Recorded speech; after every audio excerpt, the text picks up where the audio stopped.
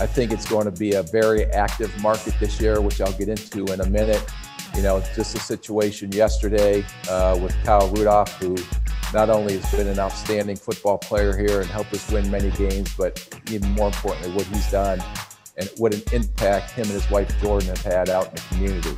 He bought into the organization. He feels like the organization bought into them, and he's right. When they drafted him, they didn't have a quote unquote need at tight end, right? They had a pretty good set of tight ends, and he came in knowing that the organization valued him, and he kind of paid them back.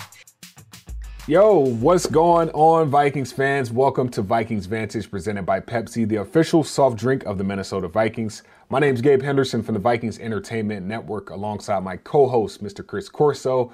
And today is going to be a loaded show for you guys today because it's been an eventful week here at the TCO Performance Center. The biggest news by far coming out of the TCO Performance Center is the announcement of the Vikings releasing 10-year veteran tight end Kyle Rudolph. We'll talk about that later in the show. But he meant so much to this community, Chris, and you had the opportunity to work alongside him 5 or 6 years. And now that he's gone, we know he's going to continue to play more in the NFL. But this is by far a unique start to free agency, not only for the Vikings, but for the NFL.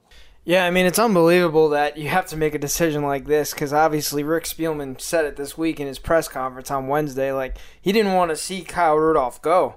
But with everything that's going on in the world and in the NFL, money is money, and there's only a certain amount that you have to spend this offseason to build this roster. And one of the casualties was one of the all-time Vikings fan favorites, Kyle Rudolph, who you can talk all about what he's done on the field, from the game-winning touchdown in the Mercedes-Benz Superdome in that big playoff game 2 years ago, to the first touchdown pass at US Bank Stadium that was caught in 2016. I can go down the list, Gabe, of the moments. Just the duck, duck, gray duck at Soldier Field when we beat the Bears on Monday Night Football. And you can even go back to a Pro Bowl MVP early on in his career. It's unbelievable, the moments, but what really stands out to me the most, and you'll hear this from Rick Spielman, you'll hear this from Mike Zimmer, from everyone in this building, is what he was able to do off the field. Building a Kyle Rudolph end zone in a children's hospital at the University of Minnesota, and obviously all the lives that he touched when it comes to cancer patients and children in the children's hospital. I remember when he got Sam Bradford to really be a part of this community his first year here, and bringing him over to the children's hospital once a week at the University of Minnesota. Like, there's just things that he was able to do and be the bridge from the old Vikings, like John Sullivan and Adrian Peterson, to the new Vikings in Dalvin Cook and Garrett Bradbury and guys like Irv Smith. So his presence will continue to be felt for generations to come, that's for sure. For sure. Off the field, he was a great human being. On the field, he is the franchise leader for touchdown receptions for a tight end in Vikings history. And he penned a letter in the Players Tribune announcing how grateful he was for his 10 years in Minnesota. And like I said, we know he's going to continue to play. We'll talk a little bit more about that letter later in the show. But we got Arif Hassan from The Athletic, Vikings beat reporter. He'll be joining us today to break down some of the biggest storylines for the Vikings this offseason heading into free agency. But before we get to all of the nitty-gritty of the show, we begin our show in typical Vikings Vantage fashion with the best thing we saw this week. And Corso, the floor is yours. Yeah, you brought up that letter in the Players Tribune that Kyle Rudolph wrote, and that's my best thing. How much further are you going to go from a letter that's literally written directly to the fans from the tight end, talking about his decade here with the team and what it's meant for him to really be a part of this community. We're going to talk about it later in the show with Arif, but a guy from Cincinnati, Ohio, to just literally be like the face of the Minnesota Vikings and be so embedded in the community. It's just amazing what he was able to do. So if you can go check it out, if you're a Vikings fan, go read that letter. I mean, if you don't get goosebumps or feel some sort of emotion, which I clearly did, that's why it's my best thing this week. That it's worth reading. So go check that out. I really love the piece, and it really means a lot to the Vikings fan base, the connection that Kyle Rudolph had with them. Yeah, beautiful letter, man. Beautiful letter. And just seeing how Kyle handled this entire situation like a pro, I think that's a testament to his character as a person and as a football player. And I hope wherever he goes, he wins a lot of games, just not when he plays us. And I mean, he probably feels the same way. He's like, I'm sure he's going to have a chip on his shoulder, whichever team he goes to. If he plays the Vikings, he's going to want to, have a 2 or 3 touchdown game. But my best thing that I saw this week, it could be similar to last week with Bucky Brooks' mock draft.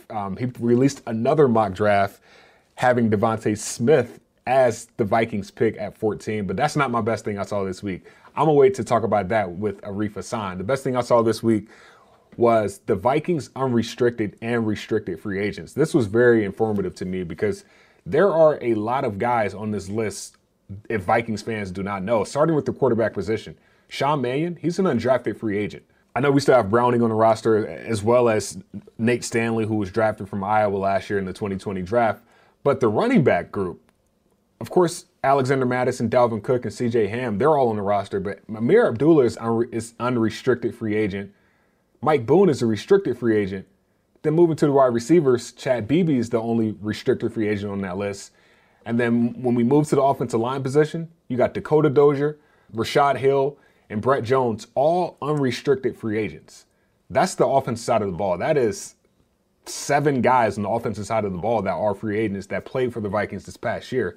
There's going to be some decisions made right there. Moving to the defensive side of the ball, you got Jaleel Johnson and Afadio Denebo. They're free agents. Afadio Denebo is a restricted free agent, though, so the Vikings can, put a tag on him before letting him go. And then moving to the linebackers, so you got 3 linebackers there. You got Hardy Nickerson, Eric Wilson, and Davis right there, all unrestricted free agents heading into this offseason. And that is a linebacker unit where we know we had to use a lot of depth at that position last year with Anthony Barr and Troy Dye, and then later in the year, Eric Kendricks going down. So the Vikings are going to have to figure out how they want to address that situation. And then last but not least, George Iloka and Anthony Harris are both unrestricted free agents. So that's the position group that the Vikings, they had to address last year. They franchise tagged Anthony Harris back in 2020.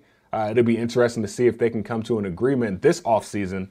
But there are a lot of free agents a lot of free agents that the Vikings will have to address during this time this year that Rick Spielman and his guys are going to have to get creative in doing so.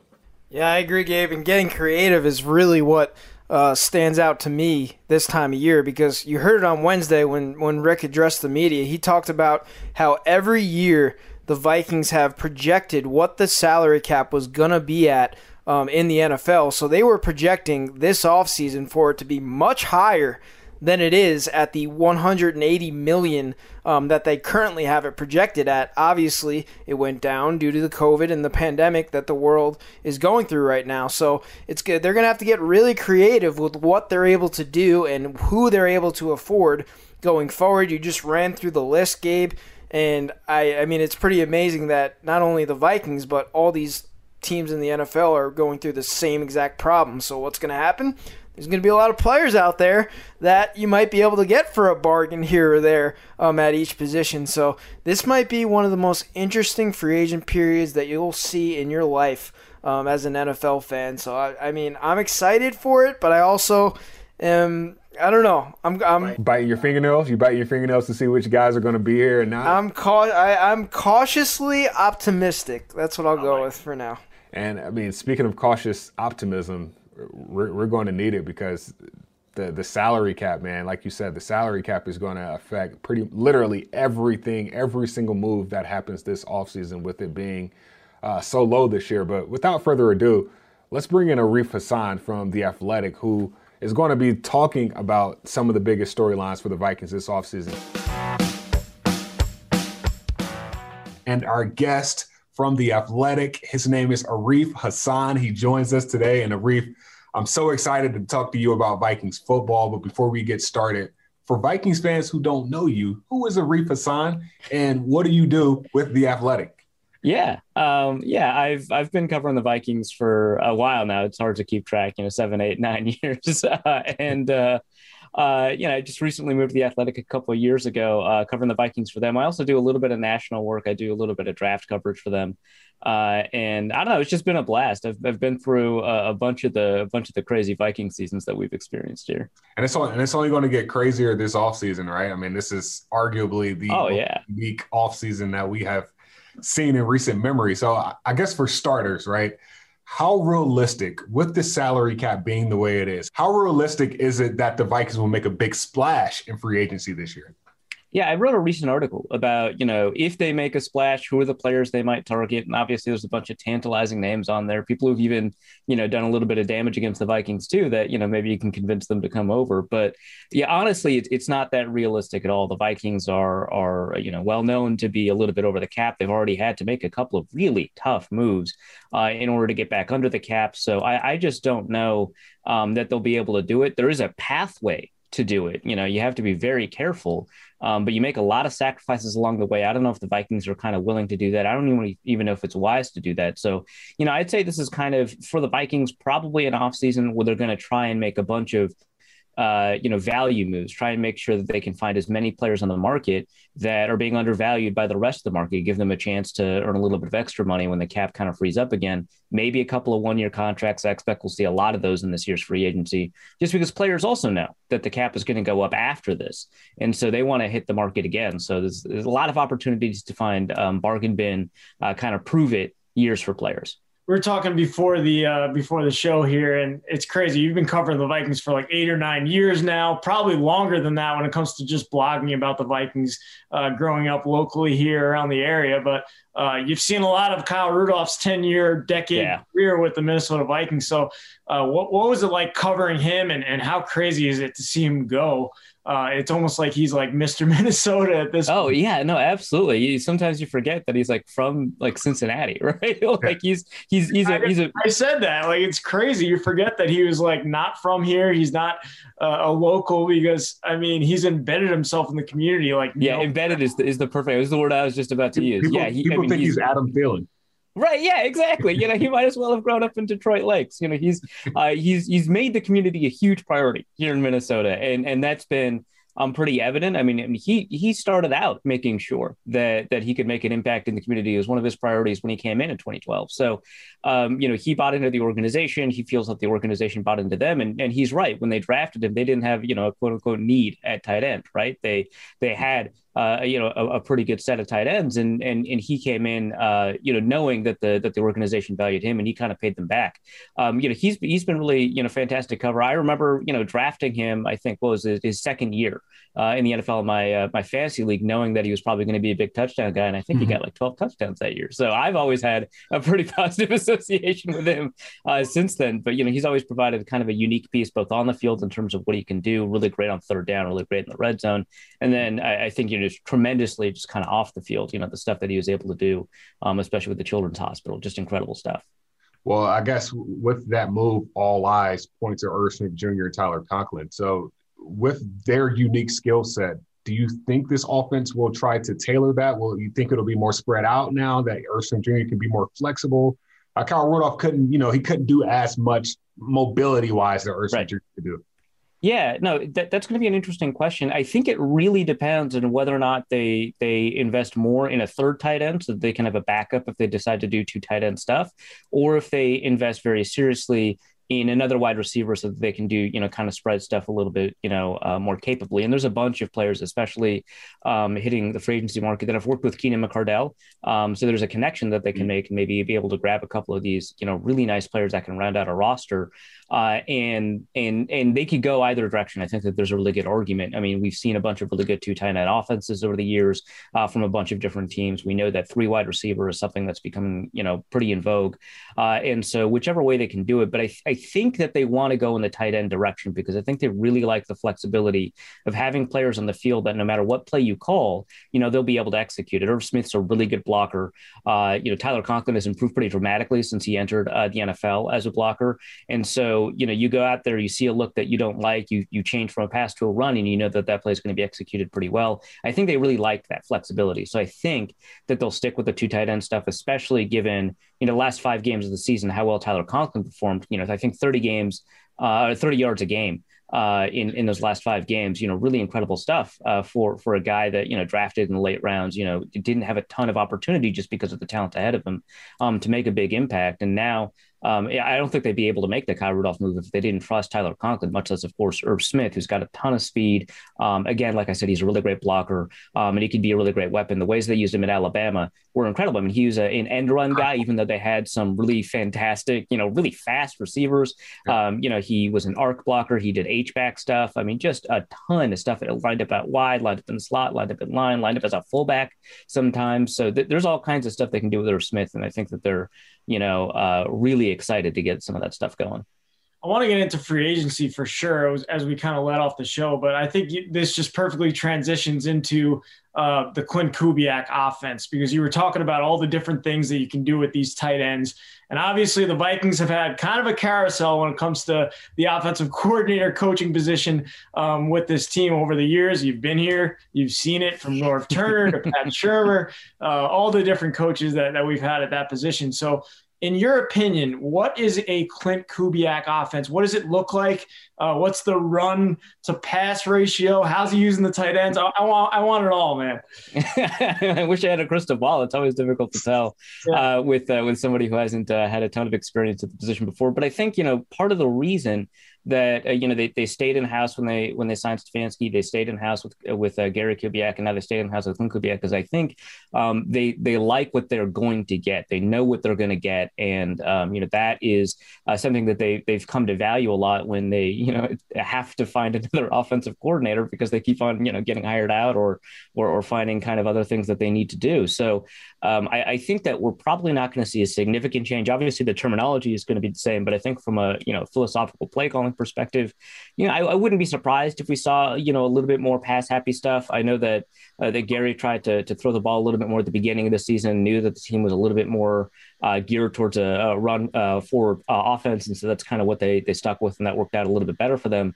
I wouldn't be surprised if Klint is going to attempt to kind of feel out what the offense is going to be good at and attempt to focus on that. But I think at the start, I wouldn't be shocked if we saw a little bit more in terms of throwing the ball around, a little bit more in terms of seeing what a 3 wide receiver set can do, just because we know what a 2 tight end set can do. We know what a run heavy offense can do, and kind of the more you can do, the more you'll be able to have answers in the playoffs, come that time. So I think we'll see a little bit more in terms of throwing the ball around. I think we'll see a little bit more in terms of, kind of lighter personnel out there to be able to throw the ball a little bit more efficiently. But I think for the most part, it's going to be the same kind of base offense. And, it was a really good offense last year, so you don't want to really mess with it too much. Yeah, top 5 running offense. I mean, Dalvin Cook, he can pretty much do everything. And for Klint Kubiak, a guy that started out with wide receivers, moved to the quarterback position, and now is the OC. You got Andrew Janocko, who coached the receivers and now is the quarterback's coach. You would think there would be more of an affinity to pass the ball, right, just from the knowledge of their background. Would you think? Yeah, I think that, given kind of the experience that they've had, that's going to be appealing to them, and it's going to be something that they're much more comfortable with. But I think when you've got somebody like Rick Dennison with you on the offensive line who can help coordinate your run game, you always want to lean on somebody who's got a little bit more experience than you. And I think that interplay, that kind of relationship that they have, a lot of times offensive line coaches are run game coordinators in effect. And I think being able to kind of lean on some of the more experienced players in the building, or the more experienced coaches in the building, will allow you to kind of construct a game plan that's going to be a little bit more balanced anyway. So yeah, for sure. I absolutely think that they're going to lean on that passing game just because it's something they're comfortable with. But I don't think that they're ever going to get too far away from it because of the people that they have relationships with in the building, and because of what they know works, for sure. Yeah, I think it works when you give Justin Jefferson the ball just about as much as possible. Right. Yeah, do that as much as possible. You'll be fine. That's for sure. But looking at the tough decision with Kyle Rudolph and obviously what's coming up here in free agency, what do you think is going to be the hardest decision for the Vikings front office when it comes to either bringing a player back or deciding to part ways with that player? What's the toughest decision for Rob Brzezinski coming up here? I think the toughest one is Riley Reiff. I mean, Rick Spielman's right. He's coming off of the best year I've ever seen, not just in a Vikings uniform. I think it's the best year that Reef has ever had. And the unfortunate, reality is that his cap number is remarkably high. They do have a number of players that, personally, I think are better fit at tackle than they are, elsewhere along the offensive line. And so when you've got a player that you drafted in the second round in Ezra Cleveland that can play tackle, when you're thinking about maybe even Brown and Neal is so talented, maybe we want him at left tackle. Riley Reef is definitely, he's made his chops as a tackle. You don't want to kind of waste the talent that he has by putting him at another position. You have to make those difficult decisions, and that Cleveland is somebody that you think can develop into that kind of guy. And you have to figure out, hey, we saw a really great year from Riley Reef. He was our most consistent offensive lineman. What are we going to get if we decide to move on from him and move Ezra Cleveland and attempt to focus on, bolstering the interior offensive line? That's going to be tough. At the same time, a $15 million cap hit is in this particular specific cap environment is a little bit untenable. And it's a decision they made when they decided to extend him in order to make some room for the Yannick Ngakoue trade, which is, a tough decision to make then too. So, the Vikings have had issues along the offensive line for every year. I've covered them for a decade now.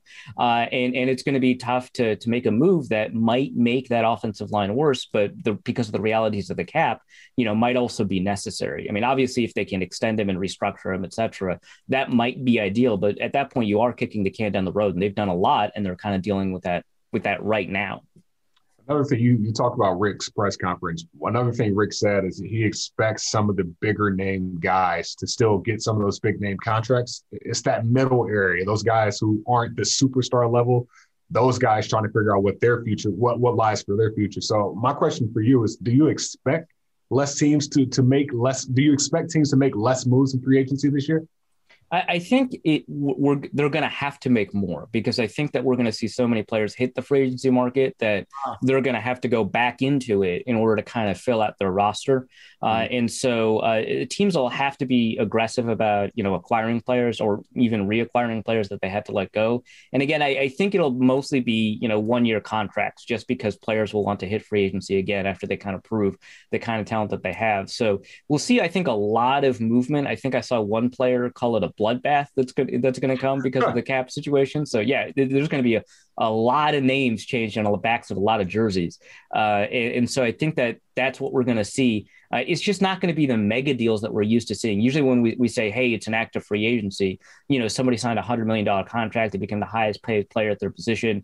We're probably not going to see too much of that. We're probably not going to see a ton of mega deals with a ton of guaranteed money.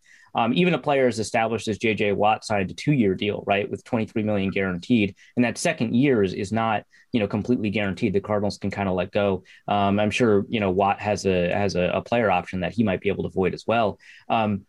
These are the kinds of deals that I kind of expect, that players will want to be able to hit the market back again soon, and teams will need to be able to recoup their losses for making all the moves they need to in order to account for the changing cap environment.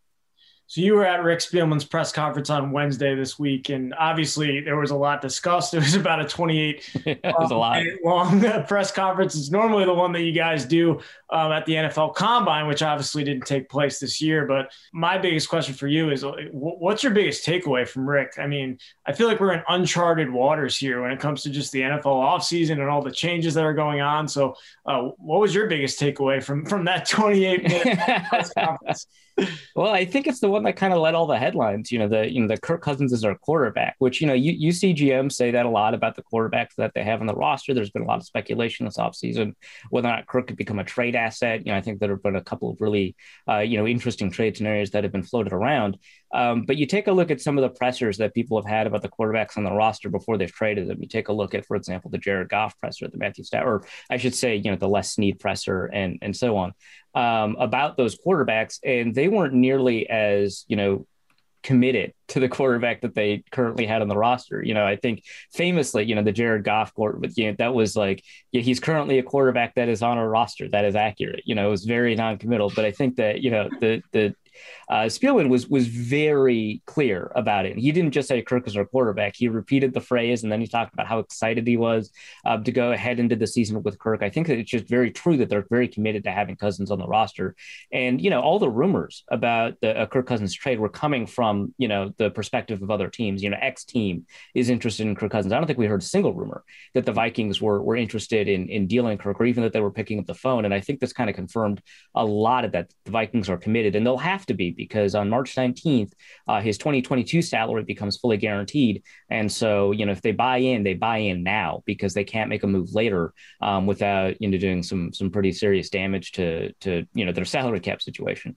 Well, that's one less move Rick Spielman has to make, but Rick Spielman has to make a move in the draft at number 14. And I was reading your article, the co-article that you did with Ben Standig, who works for The Athletic for the Washington football team. And at 14, you guys were somewhat talking about what Bucky Brooks had to say about that pick. Bucky Brooks has DeVonta Smith from Alabama as the Vikings pick at 14. So if you are Rick, if you are Rick, if DeVonta Smith is at that 14th spot, are you taking him or are you trading back? I mean, if DeVonta Smith is as valued by the rest of the NFL as he is by the draft community, I'm picking up the phone. I want to see how other teams are valuing him, because if someone like him or Jamar Chase or Kyle Pitts falls to 14, which is possible, but they are all elite game changers, it seems like. I want to see what the value. I'm not necessarily automatically trading back, but if someone is offering me, a couple of firsts, the first this year and a first next year, which, we saw the Saints do that for Marcus Davenport for the Packers, right? It is possible that they'll offer to trade up with an additional first for a non-quarterback, given the talent of the players I just mentioned.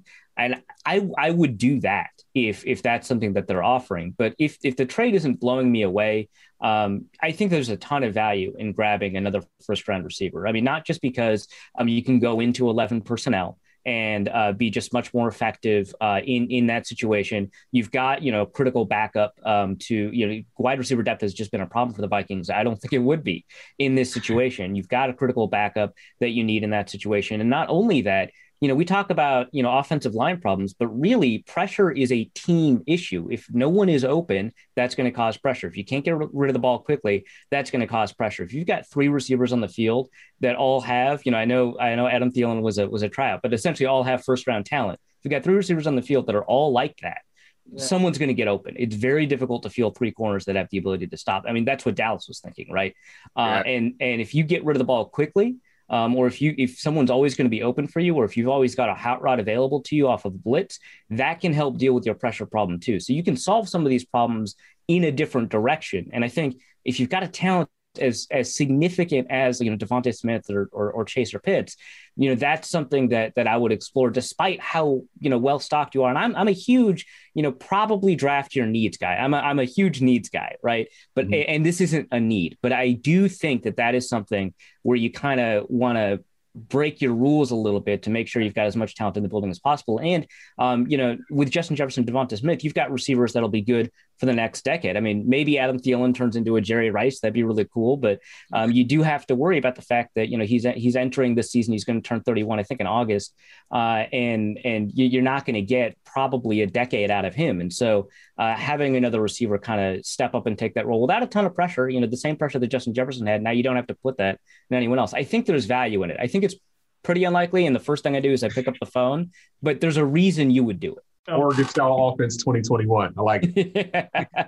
I mean, adding another national champion like you did in Justin Jefferson with the wide receiver, I think the connection there might work if you got both those guys for Kirk Cousins to throw the ball to. But that leads me perfectly into my last question, and that's if you're on the clock at number 14, we've talked about the needs. I think I would go pass rusher, but I want to know what position you're going with. Maybe throw a name or two out there. I mean, I would really like the Vikings to trade back. Honestly, I think that's the primary thing, because getting that second round pick is going to be huge. Spielman mentioned how much uncertainty there is this offseason without the combine, without the interviews, and you have to rely on digital interviews.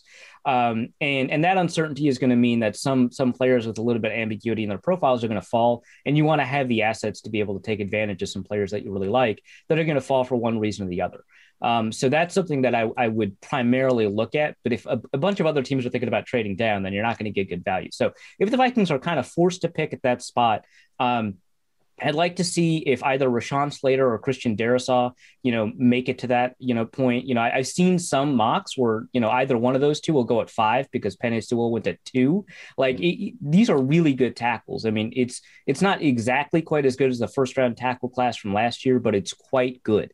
And so I think that that's something that you want to get invested in. But I think primarily, those edge rushers and defensive tackles, you might want to target a little bit more just because in the rest of the draft, in the second and third rounds, those players aren't nearly as proliferate as you do have at guard and tackle. You've got some really good talented guards, tackles, wide receivers, and safeties in the second, third, and fourth rounds. You don't really have that at defensive tackle, and you kind of don't have that at edge rusher. So if Christian Barmore is there at 14, I'd be pretty excited about that. Out of all of these really talented first round edge rushers that we've got, with Kwity Paye and Gregory Rousseau, possibly Jalen Phillips, possibly, Azeez Ojulari from Georgia. I think I like Kwity Paye the most just from a traits perspective, and none of these guys were, super productive, but they've all got a bunch of these traits that people from the Vikings tend to love. Great athletes, really explosive. They tend to emphasize explosion more than anything else. Then Kwity Paye also has just this remarkable agility and a lot of fight. He's got a ton of hustle, and I think that they love that kind of stuff. In the Vikings building, and I think giving someone like Kwity Paye to Andre Patterson would lead to a ton of great, and he wouldn't even have to start right away. I mean, they just signed Stephen Weatherly. They've got, Fedi Adenabo. They've got, DJ Wanham. They've got Kenny Willekes, a bunch of players that can compete for a rotational or a starting spot that might make introducing that first round edge rusher a little bit easier. Well, we have talked about a lot of topics in this podcast so far, so I'm going to end it with this. With everything that we've talked about, with how the Vikings can build for the future and build for right now, what is your way to early 2021 Vikings prediction? Oh, man. I mean, this is a team, I can see them basically do anything. But I think that by default right now, they're the second team in the division, and hopefully they can overtake and become the best team in the division. I think my way too early prediction is that they find a way to get that wild card spot that was eluding them this last year. That probably means 10 wins. So I think that the defense is going to get a lot better because the biggest issue with the defense was the lack of experience among all the new players that became starters. That's not going to be as big a problem. And so now I think that you've got an opportunity to become a playoff-worthy defense to go with that really excellent offense. Love it. Love it. Arif Hassan, we appreciate your time today. Thanks, man. Yeah, thanks for having me. That is Arif Hassan from The Athletic. Vikings fans, thank you again for tuning into another episode of Vikings Vantage presented by Pepsi. We will be back again in 2 weeks. In the meantime, stay safe, stay healthy, and most importantly, Skol.